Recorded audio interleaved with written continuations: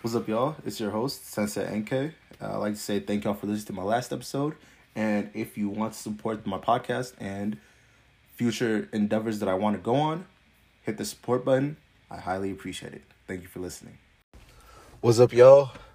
Thank y'all for listening. This is gonna be a great episode. There's gonna be let me have a rundown on all the topics we're gonna talk about today. For one, we're gonna talk about defunding the police. We're talking about the origins of police, the Fugitive Slaves Act, Reconstruction, the 13th Amendment, police thinking they're above the law, deregulation, the wheel of the broken windows theory, and so many other things.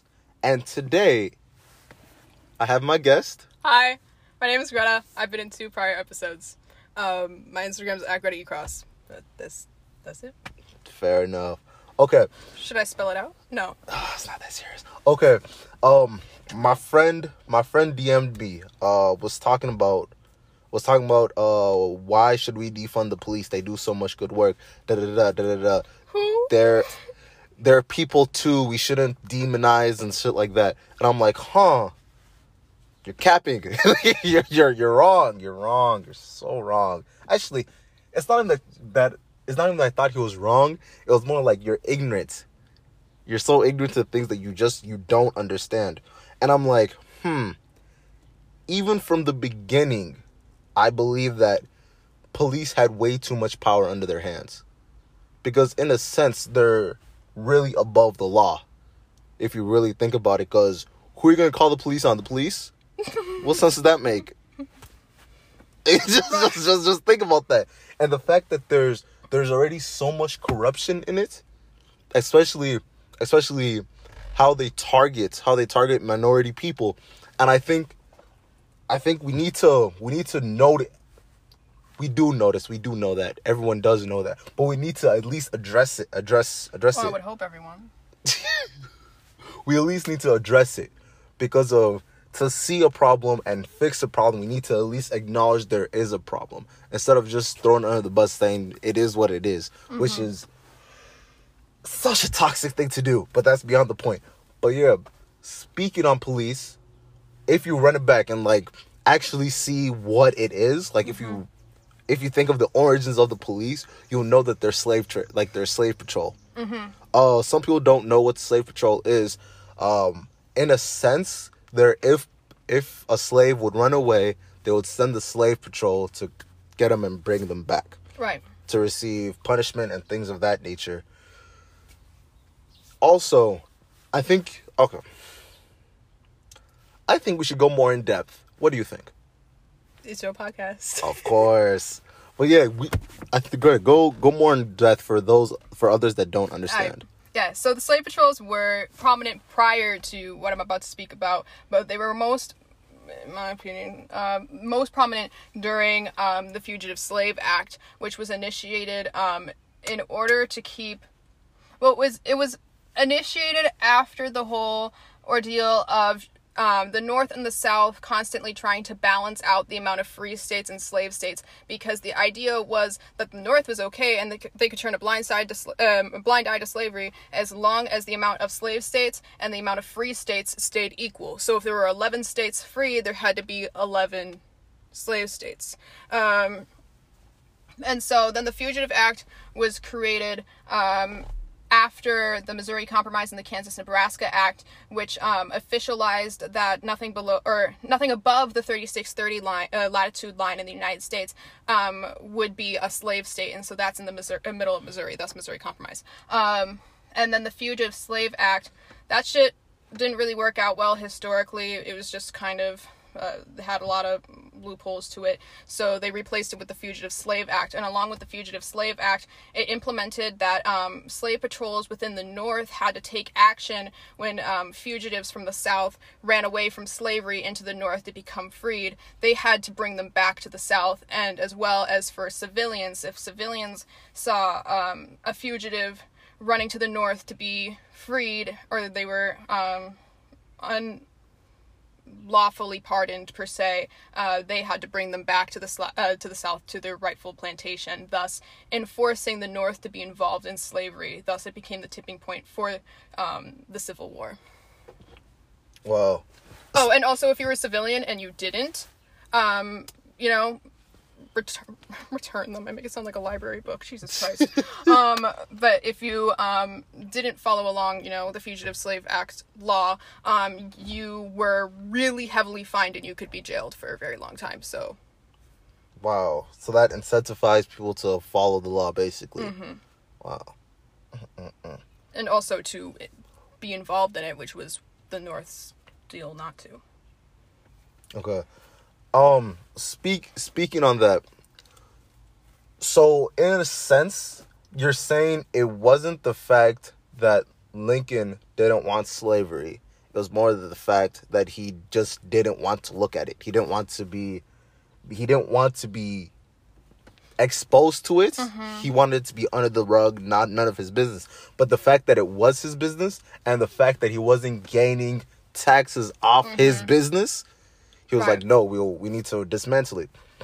So that breaks that explodes people's minds. Right, yeah. It's very much coming to them. Me and NK have been speaking about this personally, and it's also been, at least on our social media feeds, it's being exposed that Lincoln was not like this white savior that people think he was. He was just literally like the whole's like, I'm tired of this, grandpa. Like, he was out. Fuera.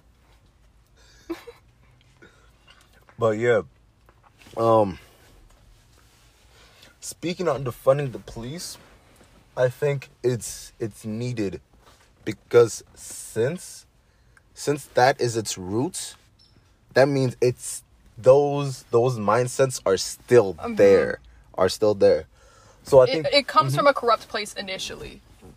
And like it continued to evolve and stay prevalent throughout such powerful times of initial liberation for Black people through like Reconstruction and etc. Yeah. Honestly, and the fact that one thing people don't realize, it's our right. It's your right for liberty, justice, for life, liberty, and pursuit of happiness. Yeah, all that. And the fact that I feel like a lot of Black citizens don't believe that it's being upheld by the police, I think that's why it should be defunded and taken away. Mm-hmm. Because that's one of our constitutional rights. Correct. And the fact that it is, that means we can revolt. Yeah. If your rights of life, liberty, and pursuit of happiness are not being fulfilled, you have every single right to overthrow the government in which it pertains that they are not giving those rights to you. To act on it. Mm-hmm. Speaking of the Constitution, one thing people need to really realize is it was written so long ago that its intended use isn't being used the way it is. Like just let's say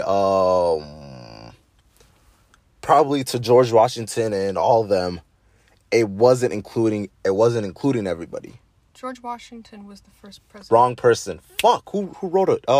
It was a ton of people. It was Thomas Jefferson. Along with like Alexander Hamilton. And then John Adams. Yeah, those people. They weren't even thinking about slaves and stuff like that to be free. Not even women. They were property. Exactly. So we need to just think about that when we Wonderful book, by the way. They Were Her Property. Talks about how white women had an implication along with in slavery. Read it. It's good. Fair enough.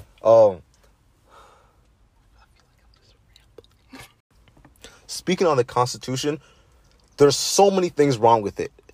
Especially the 13th Amendment. Well, the 13th Amendment isn't a part of the Constitution. The 13th Amendment is part of a bunch of separate laws. So there's the Constitution, there's the Declaration of Independence, and then there's the amendments. And I don't even know how many fucking amendments there are. But the 13th Amendment was made in 1865, and it followed with the 14th and 15th Amendment, and those were supposed to be essentially like the slave-freeing amendments. Y'all have rights. Go on, have fun, be on your way. But the 13th Amendment is the one that I am most well acquainted with. And with the 13th Amendment, it states that neither slavery nor involuntary servitude, except as a punishment of crime whereof the party shall have been duly convicted, shall exist within the United States or any place subject to their jurisdiction. So what it's saying there through the Old English is it's saying, if we break it down, neither slavery nor any servitude that you have not volunteered to do can exist within the United States unless it's a punishment for a crime. That leads to me thinking like, where is it where there's a shit ton of prisoners, right? Mm-hmm. In prisons. in prisons. And it's been a constant for lack of a better term, it's just been a consistent thing. Let's just go with thing. Yeah. Within the United States that has been followed since slavery through Reconstruction, that you see through examples through Reconstruction, through vagrancy laws, through convict leasing, through the Anti-Drug Abuse Act of 1986, through the Violent Crime and Control Act of 1991, through stop and frisk, through broken windows theory, through the school to prison pipeline, and through No Child Left Behind, all that, etc., etc. It is just a what's it called? Gateway, pathway. Yeah, like those it's just a conveyor belt essentially to move United States civilians into prisons. In a sense, keeping slavery going. Continuous. Mm-hmm. Which is very integral for large capitalistic companies to rely on. I mean, companies that rely on prison labor are companies like Victoria's Secret, Target, Starbucks, etc., etc. They are very, very large corporations that are money and power hungry. Exactly. So that's the thing that blows me, is the fact that there's so much prisons, there's so much people in there, and they're all in a sense working for free. Working on what, pennies on the hour? Yeah, pennies. Literally. So they're literally it's literally slavery again. There's so much work that's being put in. Mm-hmm. There's so much labor. There's so much human labor that's being put in that's making so much money. That's going where? Not to places that's needed. Right. The United States completely relies on private prisons, and if private prisons were to be abolished from the United States, there would be an entire economic fall, because it's not only is it that large businesses that are materialistic businesses, like I stated, like Victoria's Secret rely on it, but it's also governments that rely on it, and so prison labor is the complete backbone to the United States of America and to its functionality. Exactly. And that's why it's so hard for people to get out. Mm-hmm. It's so hard for people to get out. It's so hard for people to even stay out of it. Mm-hmm. So when they do leave, let's say they run your plates. He's a convicted felon. He was just in prison. He's probably doing something bad. Right. Taking him right back. And moreover, when you are a criminal, along with the 13th, 14th, 15th Amendment, when you become criminalized, it takes away your human rights. You can't vote. 1 in 4 black men in Alabama cannot vote because of prior felony convictions. It's not only enslaving you, but it is a practice of dehumanization, so you cannot be a functional citizen within the United States. And I saw a tweet, and I would hope that it's backed up, that it said that we have so many people in prison that if they were able to regain the right to vote, it could completely sway an election. That's exactly why they're keeping them in. Mm-hmm. Why there are so many new laws. Like, for example, the 3-strike law, the war on drugs and stuff like that. That's why they're there to hold people down. And that's why I feel like since police push that type of stuff, since they police it, there needs to be a change, because it's inherently set up against people of minority races. Correct. Okay. Speaking on that, that leads me to think of Reconstruction. Whole time. Wait, explain it more. All right. So Reconstruction was during the times of 1863 to around 1877, and it was right after slavery, when freed people, specifically Black people in this case, were able to find a newfound freedom. And as W.E.B. Du Bois describes it, as that it was a brief moment in the sun, because the more that Black people were able to gain financial freedom, an example, because there was an uprising, or there was a more prevalence in Black churches, Black schools, originations of HBCUs started, Black Wall Street, Black neighborhoods, etc., etc. You know, this whole like FUBU, for us, by us, not me. I want to clarify. But the more that they were able to become autonomous and independent, the more that white people wanted to clamp down on them and regain that security, because they were in what? Fear. Exactly. That pushed me towards another thing, where people was like, "Hey, Black people should just pull themselves up by the bootstraps. They shouldn't want handouts and all that stuff." But given the chance to, quotations, pull ourselves up from the bootstraps, whatever the fuck. That's such a stupid saying. I hate that saying so much. But since they should pull themselves up by the bootstraps, given the chance, they did. Mm-hmm. There was. And it was sabotaged. Exactly. By people like KKK and things of that nature. Mm-hmm. Because, like, an example, through sabotage, the Freedmen's Bureau, which is where the 40 acres and a mule comes in, correct, but also not necessarily correct. It was, the Freedmen's Bureau was able to give freed people 30 to 50 acres of plantation and sometimes a mule. But I mean, hey, the average of 30 to 50 is 40, so it works. But then President Andrew Johnson, who was the president directly after Lincoln, revoked that. So all plantation land that was now in the name of these free people, by the way, those plantations were usually the plantations that they had just worked on, was now given back to the pardoned slave masters, and the freed people were forced to work on it, or they were kicked off. And if you're kicked off, you don't have land, right? Therefore, you're a fugitive. Mm-hmm.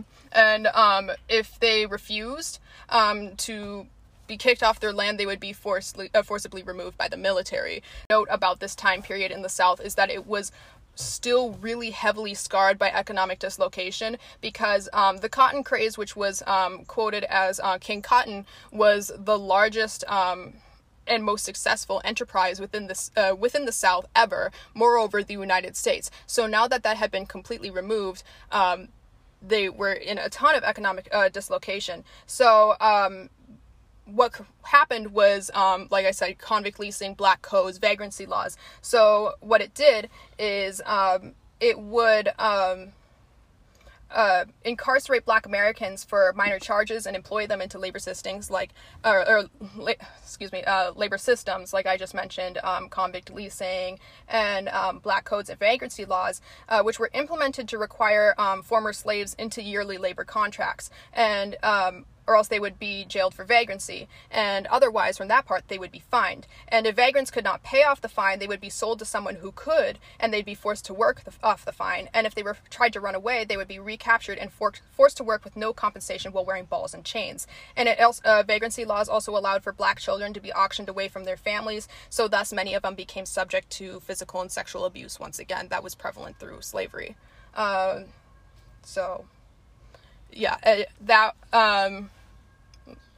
With vagrancy laws and convict leasings, those are some of the first documented times of homelessness within America. And some of the first homeless people were Black people, because they were freed people who had lost their land through the Freedmen's Bureau. And convict leasing, thus through the 13th Amendment, they could be punished with crime, and that meant that their right to voting could be taken away. Jesus. If you're of age, go votes. Yes. Go votes. Because that's the easiest way to create change. Not even speaking on voting for the presidency and all that. Not even all that. But at least vote local. Right. Your representatives, your officials. I don't know how it works, but things of that nature. Okay. What's next? So then, after Reconstruction, I mean, there were many things that happened along after those lines. You see a lot of, through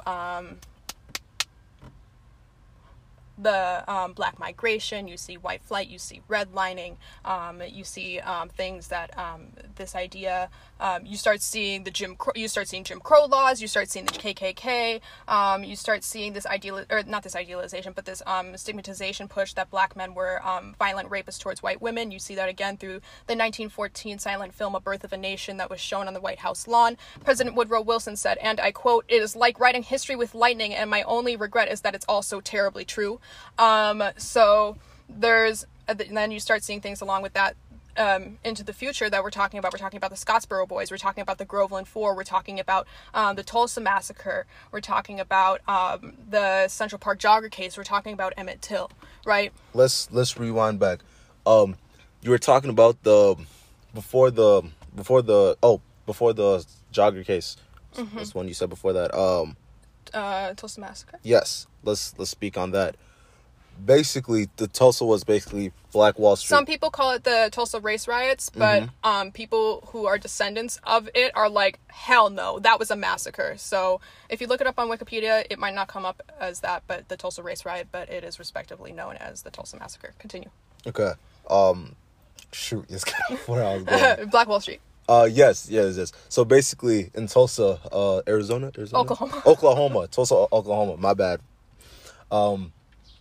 You know what? We'll just skip all that. Could you explain it? Because isn't that where Black Wall Street, and then they burned everything down, right? That honestly, I've watched like a 9-minute documentary on it, but I don't remember a whole ton on it. But essentially, it was a black neighborhood, Black Wall Street, and it was completely burned down. Bodies were just thrown into unmarked graves, like just one big thing. To this day, people don't know where their deceased relatives are. It was just completely burned to the ground. It was a complete massacre. It was an act of terrorism.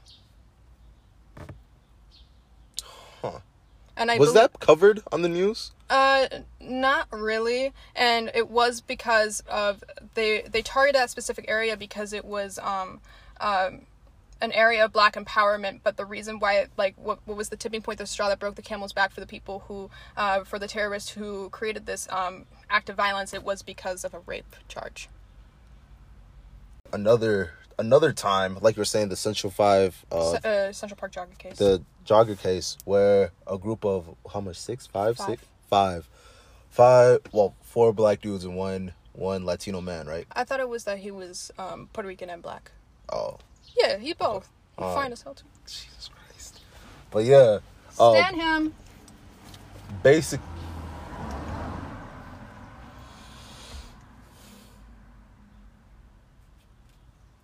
Basically, they were tried for raping and murdering a white woman. No, she wasn't murdered. She wasn't murdered? No, it was attempted murder. Oh, she's still alive, attempted. but she doesn't remember anything, and she wrote a book about it, and it just does not paint them in a good light, even though that bitch doesn't remember anything. And the guy who actually raped her stepped forward because he felt bad. Wow. And it was all over the news. They're demonizing the young 5 black boys. Well, yeah, I'm calling black too. Okay, the young 5 black boys. Mm-hmm. They were demonizing even Trump. Even Trump jumped out and said, "Oh yeah, he wanted them to be put on death row." Meanwhile, some of these boys were one of the boys was 16 years old and he was held in an adult prison. Jesus Christ, that's another thing where black people are put violence against. They're put in a light that is meant to make them seem like they are no longer adolescents.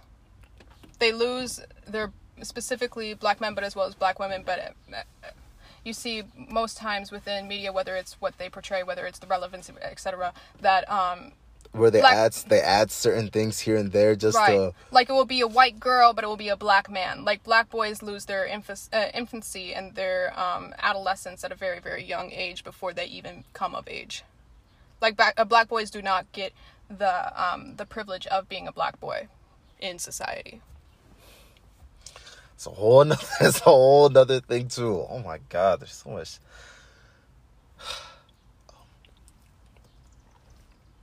What was the thing Trump said? He said a lot of shit. That is a true statement. That is a true statement. He was like, they should really. You said that they should all receive the death sentence, and there were, what did you say? they should Super be... predators? Are we Yeah. talking about that? Okay, so super predators is a term that was used within around the 1990s because after, we may get back to this, who knows, Lord, I don't know. But within the 1990s, I think there was a string about 3 Republicans, and with the Southern Strategy happening about 4 decades prior, American politics were not really in democratic favor, and so how Democrats were able to revoke that was that they started using a tough on crime approach, which Bill Clinton heavily utilized, as well as his first lady at the time, Hillary Clinton. And Hillary Clinton said, this is almost verbatim, and I quote, "These are the type of children that are known as super predators, no moral, no conscience." So it was describing these black children as children just with no empathy, with no brain to understand human conscience and morality. So it immediately criminalized them, and you see those through cases like the Central Park Jogger case, or the case of Robert Yummy Sandeifer, which many people don't know was an 11-year-old gang member in Chicago who was fatally shot in the back of his head by his own gang members who were around 16 years old. They were brothers, and they later recounted to say that they were forced to do it or else they'd get shot too, and they saw him like a brother, and that it was one of the worst moments in their life. Rest in peace, Yummy. Yeah. He was like 3'9". Jesus Christ. So he was actually a child. Yes, he drove cars, though, and he stole purses, and he was kind of a bad bitch, in my opinion. Jesus Christ. There was a span of 3 Republicans. Mm-hmm. Basically, one thing I can remember from all that was they were really hard on drugs. Correct. Which, in my opinion, makes no sense, because in that time period, that's where drugs were changed. They were, because that wasn't that... it was after hippies, and then it was going into that like time period where they're like, drugs are bad, drugs are evil. They demonized, criminalized, and as well, there's another word I was trying to think. Dehumanize? There it is. And dehumanized drugs, making people who did them, instead of addicts that needed help, they changed them into criminals who lacked moral fortitude. Exactly. And yeah, could you go, who are the 3 presidents? It was Richard Nixon, Ronald Reagan, I don't know. And then the person after. But there was a time, it was, in 1971, Richard Nixon, stated that America's public enemy number 1 was drug abuse. And so, yes, in 1971, Richard Nixon announced that America's public enemy number 1 was drug abuse. I'm pretty sure that's verbatim as well. And so that started to create this stigma. It's still prominent because he was the person who announced it, but it really started to implement itself within Ronald Reagan. But I believe there was a break between Ronald Reagan. I honestly forget my presidents after Johnson. Yeah, I really just, who's the 16th, right? So we're out. But there was Jimmy Carter, and Jimmy Carter was able to legalize weed up to 1 ounce. So if you were caught with 1 ounce, I think this is the law, that you wouldn't get penalized, which is great, wonderful, stunning. But then comes along Ronald Reagan with First Lady Nancy Reagan, who created the Just Say No campaign, which is now known today as the DARE program. And within, between, I believe it's 1985, they were able to increase the fear of drugs from around 2 to 6% to 64% by 1989. So whole time, nobody cared. Nobody cared. And it was specifically a ploy to incarcerate and to villainize Black people, and also hippies, but specifically Black people, with I can pull up the quote by John Ehrlichman. family denies it, but we have a quote. So he stated that, and I quote, "The Nixon campaign in 1968 and the Nixon White House after that had two enemies, the anti-war left and black people. You understand what I'm saying? We knew we couldn't make it illegal to be either against the war or black, but by getting the public to associate hippies with marijuana and blacks with heroin." Holy shit. I remember seeing a video. Yep. Wow. And they tried to deny it? Yeah, their family denies that he said this. And blacks with heroin, and then criminalizing both heavily, we could disrupt those communities. We could arrest their leaders, raid their homes, break up their meetings, and vilify them night after night on the evening news. Did we know we were lying about the drugs? Of course we did.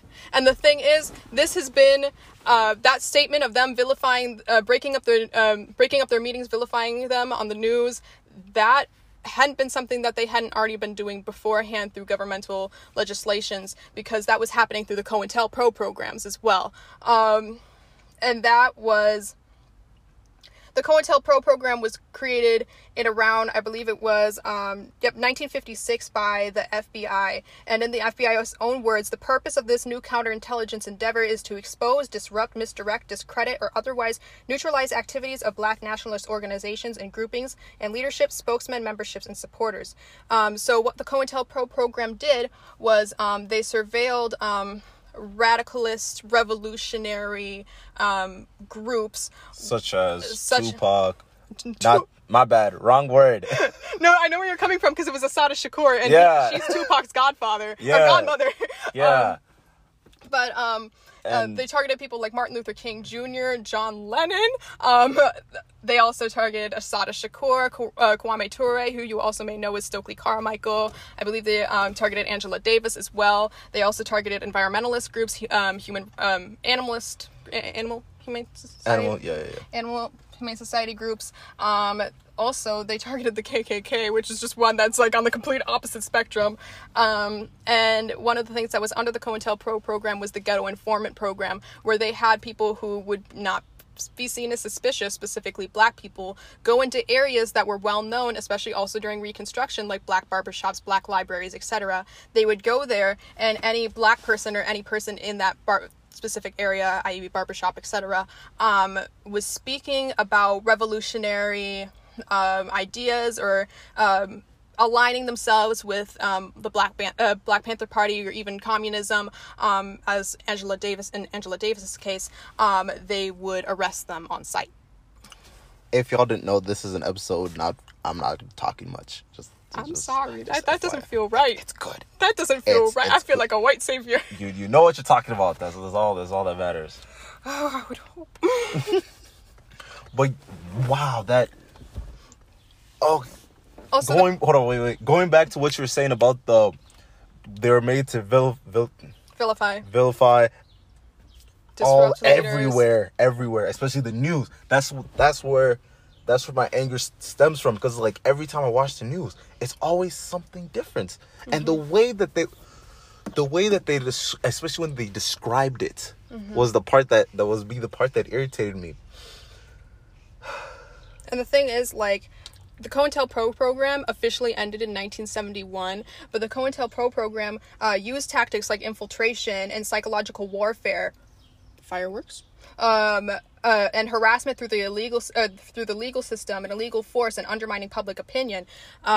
So those tactics, specifically that were used almost fully in replication of the COINTELPRO program, have been seen as early as 2014 through Black Lives Matter activists, because people's phones are being tapped and etc. So it's like the COINTELPRO program may have officially ended, but it is still largely prevalent within the Black Lives Matter movement today, and Black Power movements and etc. There's another thing where we were talking where about the FBI, where they try to write a suicide letter for Martin Luther King. Mm-hmm. That was the first. Let me say it again. The FBI made a fake suicide letter. They blackmailed him. For Martin Luther King Jr. And they wrote it in first person. So, like, they were trying to blackmail him, or, like, I don't know, eventually, like, kill him and then put it as a suicide, which, I mean, we're still seeing today through the amount of Ferguson protesters that were found dead in their car, and they're putting it as a suicide. People getting hanged. And putting it as a suicide. Nobody hanged themselves! Oh my God. Lord. In the past, 2 weeks, there's been 8 hangings. Lynchings. And they've been all shown as suicides. All been classified. How can you classify a suicide that quickly is the question, because you can't even classify a murder that quickly, apparently. Well, I mean, as far as they do it for black people. It takes them a hot minute to figure out what the fuck's going on.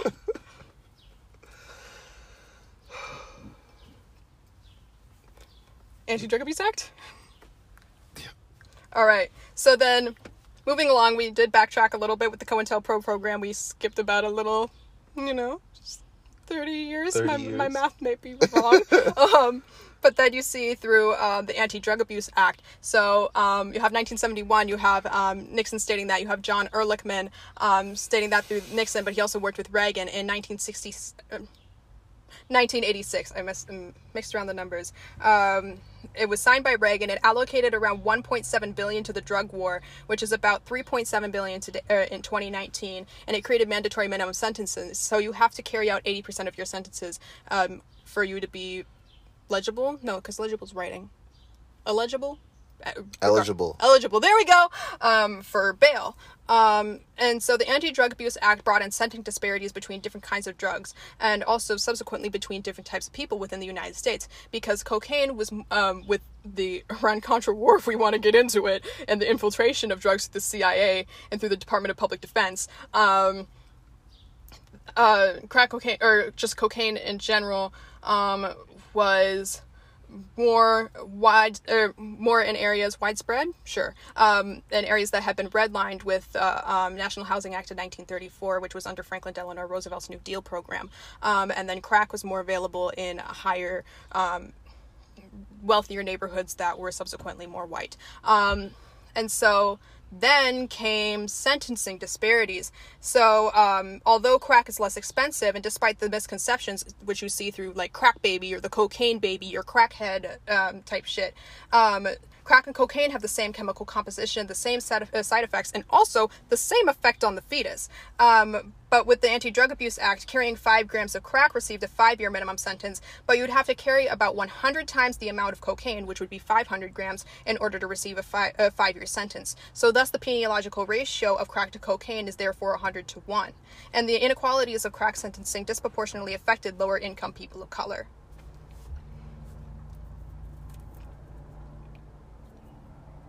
And then you start to get into Bill Clinton. Well, Ronald Reagan did a shit ton more, but I mean,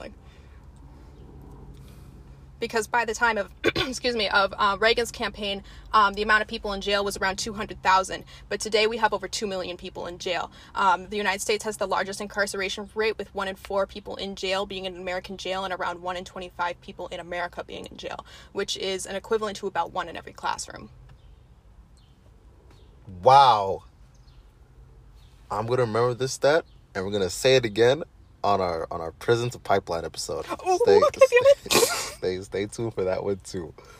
But on God, I'm about to ask Siri. But after Ronald Reagan, I believe it was Bill Clinton. Who was after Ronald Reagan? Oh, it was Bush. It was H.W. Bush, then it was Clinton, and then it was Bush again. Okay. But it was his son. So then that was the other Republican. Oh, yeah, it was Bush. Okay. So it was Nixon, and who had 2 terms, I believe, and then Reagan, who had 2 terms, and then Bush, who had 2 terms. Jesus Christ. Yeah, so they was 860. Jesus Christ.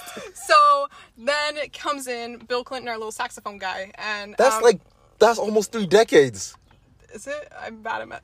16. 24. Jesus. Christ. Bro, that's somebody's entire adolescence and more. And then they're adults. Okay, but continue. I'm glad I looked that up. So then after Ronald Reagan, it was George H.W. Bush. Kind of already get the idea. And then after that, it was Bill Clinton, who was the first Democrat in about 24 years since Jimmy Carter. And so he, again, like I stated, took the tough on crime approach. And he passed the 1991 Violent Crime and Control Act. It's a very long name. There probably is a little bit more to that. Most people just call it the 1991 Crime Act. And with the 1991 Crime Act, it created the three strikes law. So, but also it increased, it limited college education available in prisons, first of all. It increased police presence and militarization, and it created over 60 new death penalty offenses, one of which was the three strikes law. So the three strikes law imposed that anyone with 3 or more felonies was considered a habitual offender, and this was created after the rape and I think death of 12-year-old Polly Klaas. It's Klaas, if anybody's interested, and then Polly like Polly Pocket. Was a habitual offender, and they were forced to serve life in prison without parole. So the three strikes law mainly affected people with non-violent charges. And it heavily fueled mass incarceration. And after Clinton's presidency, like I said, the United States had the highest incarceration rate in the world. And in 2000, prison admissions for drug offenses for Black people were more than 26 times at the level in 1983, which was 1 year before Reagan. Federal crime laws like the Three Strikes Law, as a part of the 1994 Violent Crime and Control and Law Enforcement Act, it continued to fuel mass incarceration into modern day. And that's where we have, the largest prison population in the world. 1 in 4 of people incarcerated in the world are in American prison, and about 1 in 25 people in America are in jail. Jesus. Which Which is equivalent to one in every classroom, which is important to know. Again, another episode, but which I would love to be on. So, because girl, I know too much. Jeez, but I know we kind of took a long walk away from defunding the police. We took the scenic route. Yeah, it looked nice. I hope y'all enjoying it. But yeah, should we defund the police? Yes. There's so much at bare minimum. Because how much you had the number? It's not 200 billion. It's like 115 billion. Yeah, 115 billion. $115 to the police force, but yet teachers are buying their own school supplies out of their own pocket. But yet police are getting riot gear supplied to them by the government. Bitch, why can't you make them buy that out of pocket? It's probably on Amazon. Like, Jesus Christ. But wow, yeah, they should be defunded. Because of all... And eventually abolished. Maybe not that far. Angela Davis said so, and I trust her. But yeah.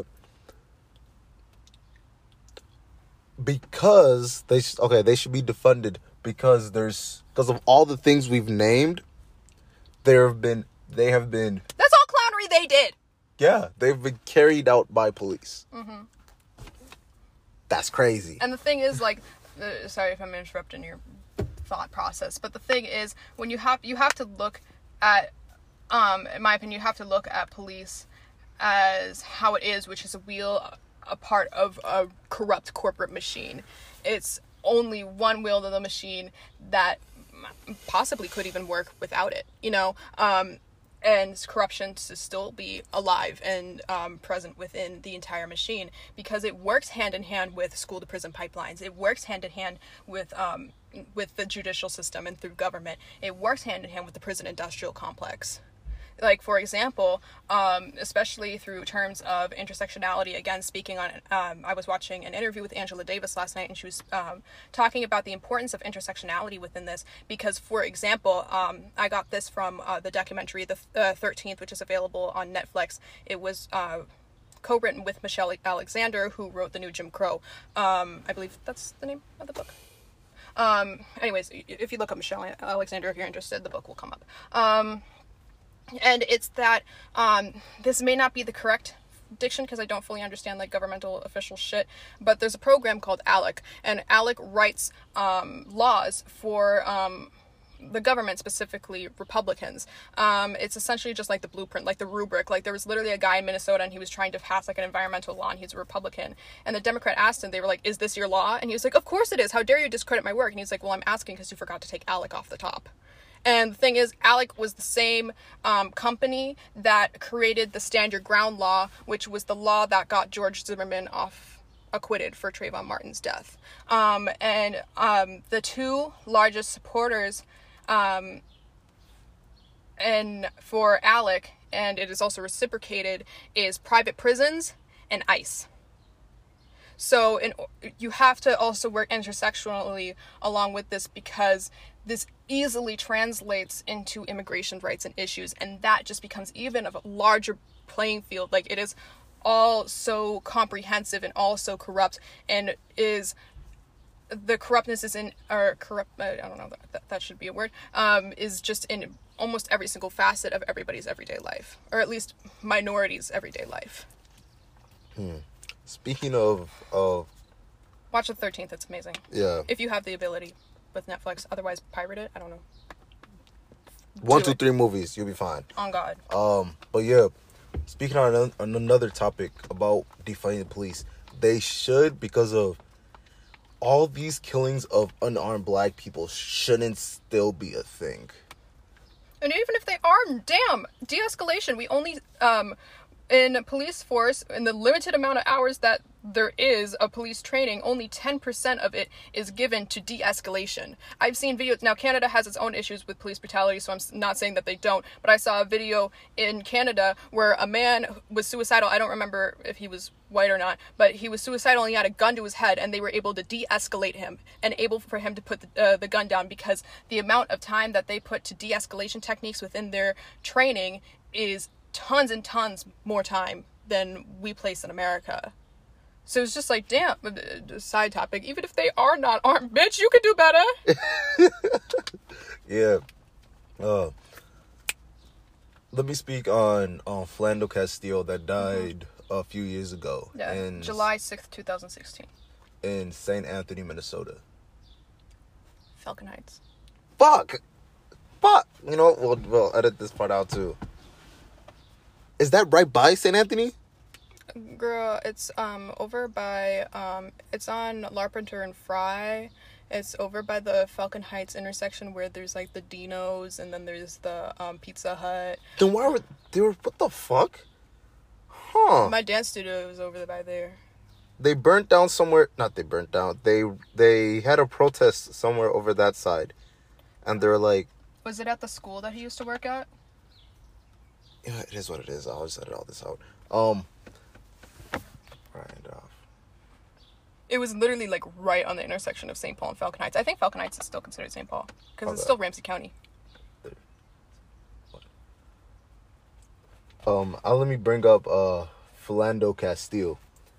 He was killed on July 6th, 2016 in St. Paul, Falcon Heights area. Mm-hmm. And so I'm not going to go too much into detail on what actually happened, but y'all should know what the fuck happened. Honestly. But yeah, he got shot. He got shot in his car, reaching for his wallet or some shit. He was reaching for his wallet. He said that he was licensed to carry, but he said but he was just letting him know that he had his gun on him and he was licensed to carry, but he was getting his wallet and they shot him. Okay. But yeah, he was shot, and I was like, oh, it's probably just another white dude, fucking some racist white dude. But I looked into it, no, he wasn't white, and I was like, wow. Yeah, he was Latino. If you go down the logical area from this, because at first it was just white dudes behind the badge can do whatever they want. They can kill whoever they want. They can kill black people whenever they want. But now it's whoever is behind this badge, you can kill black people and you will get away with it. Anybody who carries a sentiment of anti-blackness can get away with it. You will get away with it. And that's the shit that blows me, because at first it was there's just racism, it's just racism just with white people, but no, it's just the whole system of it. Mm-hmm. And speaking on having it being a whole system, there's so many accounts of this. One thing that people don't really realize is there's so many accounts of police officers planting weed, planting drugs on cars. And especially cocaine, like I said, the 100-to-1 ratio. I think it's 20-to-1 now, but bitch, it should be 1-to-1. It's still a lot. Susie just made a YouTube video about it. He was like, yeah, my sister, a YouTuber. Susie is a black YouTuber who has like, Ooh. I think... See, I went to school in St. Paul, so I thought you meant Susie, my little homeless girl. It is what it is. The one with dwarfism. Well, he has like 100 Love her. million subscribers on YouTube or something like that. 100 million? I don't know. I just That said would be more than anybody. I feel like I would know Oh, it by then. it's probably like 14 million then. It's Billion? Some million, Oh. some crazy shit. But Oh, yeah, what the he fuck? was like, his sister's, his sister's boyfriend, they got pulled over, and then they told him to get out the car, and then they're like, no, why are you doing so much? They're like, okay, can we search your car? They said yes. They got out, and then they searched. They're like, we found heroin in your car. You're Jeez. going to jail. And I was like, and then he was like, oh really? He doesn't smoke. Right. He doesn't even smoke weed. So just the fact that those type of things happen blows my mind. Also, who's gonna hide? Just think about that. Even if he does get off, even if they do get off, that's on his record now. That's who's gonna hire someone that had a heroin charge. Right. So, unethical behavior like that is why it blows me that police still have all this power above the law. Right. Speaking on unnecessary powers police officers have, they could turn off their body cameras. There was so many counties that are like, no, we can't have these body cameras. And they get mad when you say you have to have them on. Oh, pee pee poo poo. Oh my god! Like, You don't want to be a cam girl? Jesus Christ! Why don't you want the camera on? Are you doing something that you don't want people to look? Is that what it is? Camera shy, bitch boo. Girl boo. Oh, and even on that level, think about all the shit that wasn't captured. Oh, yeah. The amount of people who haven't received justice. And now I feel like every time, let's say I got pulled over, if I ever got pulled over, shit. Sorry for the audio. I'm always have my camera on. I'm always have my camera on. And I feel like that's... Just so you know, speaking of, this is technically illegal in Minnesota. It is what it is. I have my cross. Let me protect my vehicle. You can't have dice in the mirror like... But yeah, where was I going with this? Body camera. Oh, yeah. There's such a fight against body cameras, and it makes me wonder about all people that weren't caught on camera. Yeah. Like Breonna Taylor. I think that genuinely, like, I love that people are rallying behind her, but I feel like...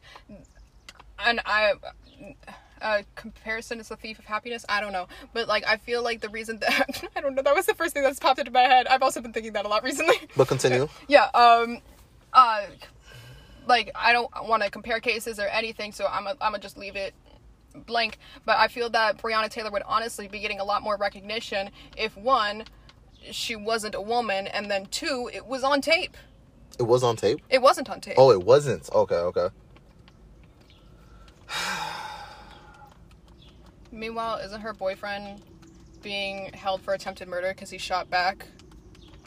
What the Oh Meanwhile, only one's been fired? The fuck, man. That shit blows me. And They're being held above the law, bro. literally. So, and like you said, like, who you gonna call the police on? The police? Like, it's immediately like a dead end. Like, oh shit, what the hell we gonna do now? And even when you do, let's say you do call a complaint, they just file it under as a racial complaint. Just a complaint against a citizen, right? And then it's just never seen out again. Like in the George Floyd incident, Derek Chauvin, whatever the fuck his name is. Fuck that bitch. Had like, what, 21 cases of I thought it was like 18. That's close. I just threw out a number. I literally just shit out a number. And also, like, the thing is, like, he had shot at people beforehand. Like, he shot and almost killed another guy, and he was Hispanic. And, like, the guy, Latinx, or Latino. And, like, the guy spoke out. I didn't read the article, but I remember I retweeted it. But, like, he's shot at people before. Like, damn! If you are that trigger happy, you should not be in the police. And especially, like, with the militarization of the police. Like, bro. That's a whole nother thing, but... Give him a stick, not a gun. But yeah. Give him a Star Wars sword that you get when you're like 4. Jesus. I don't even know what the fuck you're talking about, but... The Jew. Okay. Let me keep fanning myself with this top line Federal Credit Union. But yeah, they're... Oh yeah, that's... I remember where I was going. They have a when they have a badge on, they're protected. So even if they were to be tried, they're not going to be sentenced because they have a badge. Mm-hmm. And that's holds them above the law. Exactly. And that's why I think they should be at least defunded so they could at least get the same treatment as teachers. Teachers, bro. Being literally and again, there's a whole ton of problems within the education system, like within the school to prison pipeline.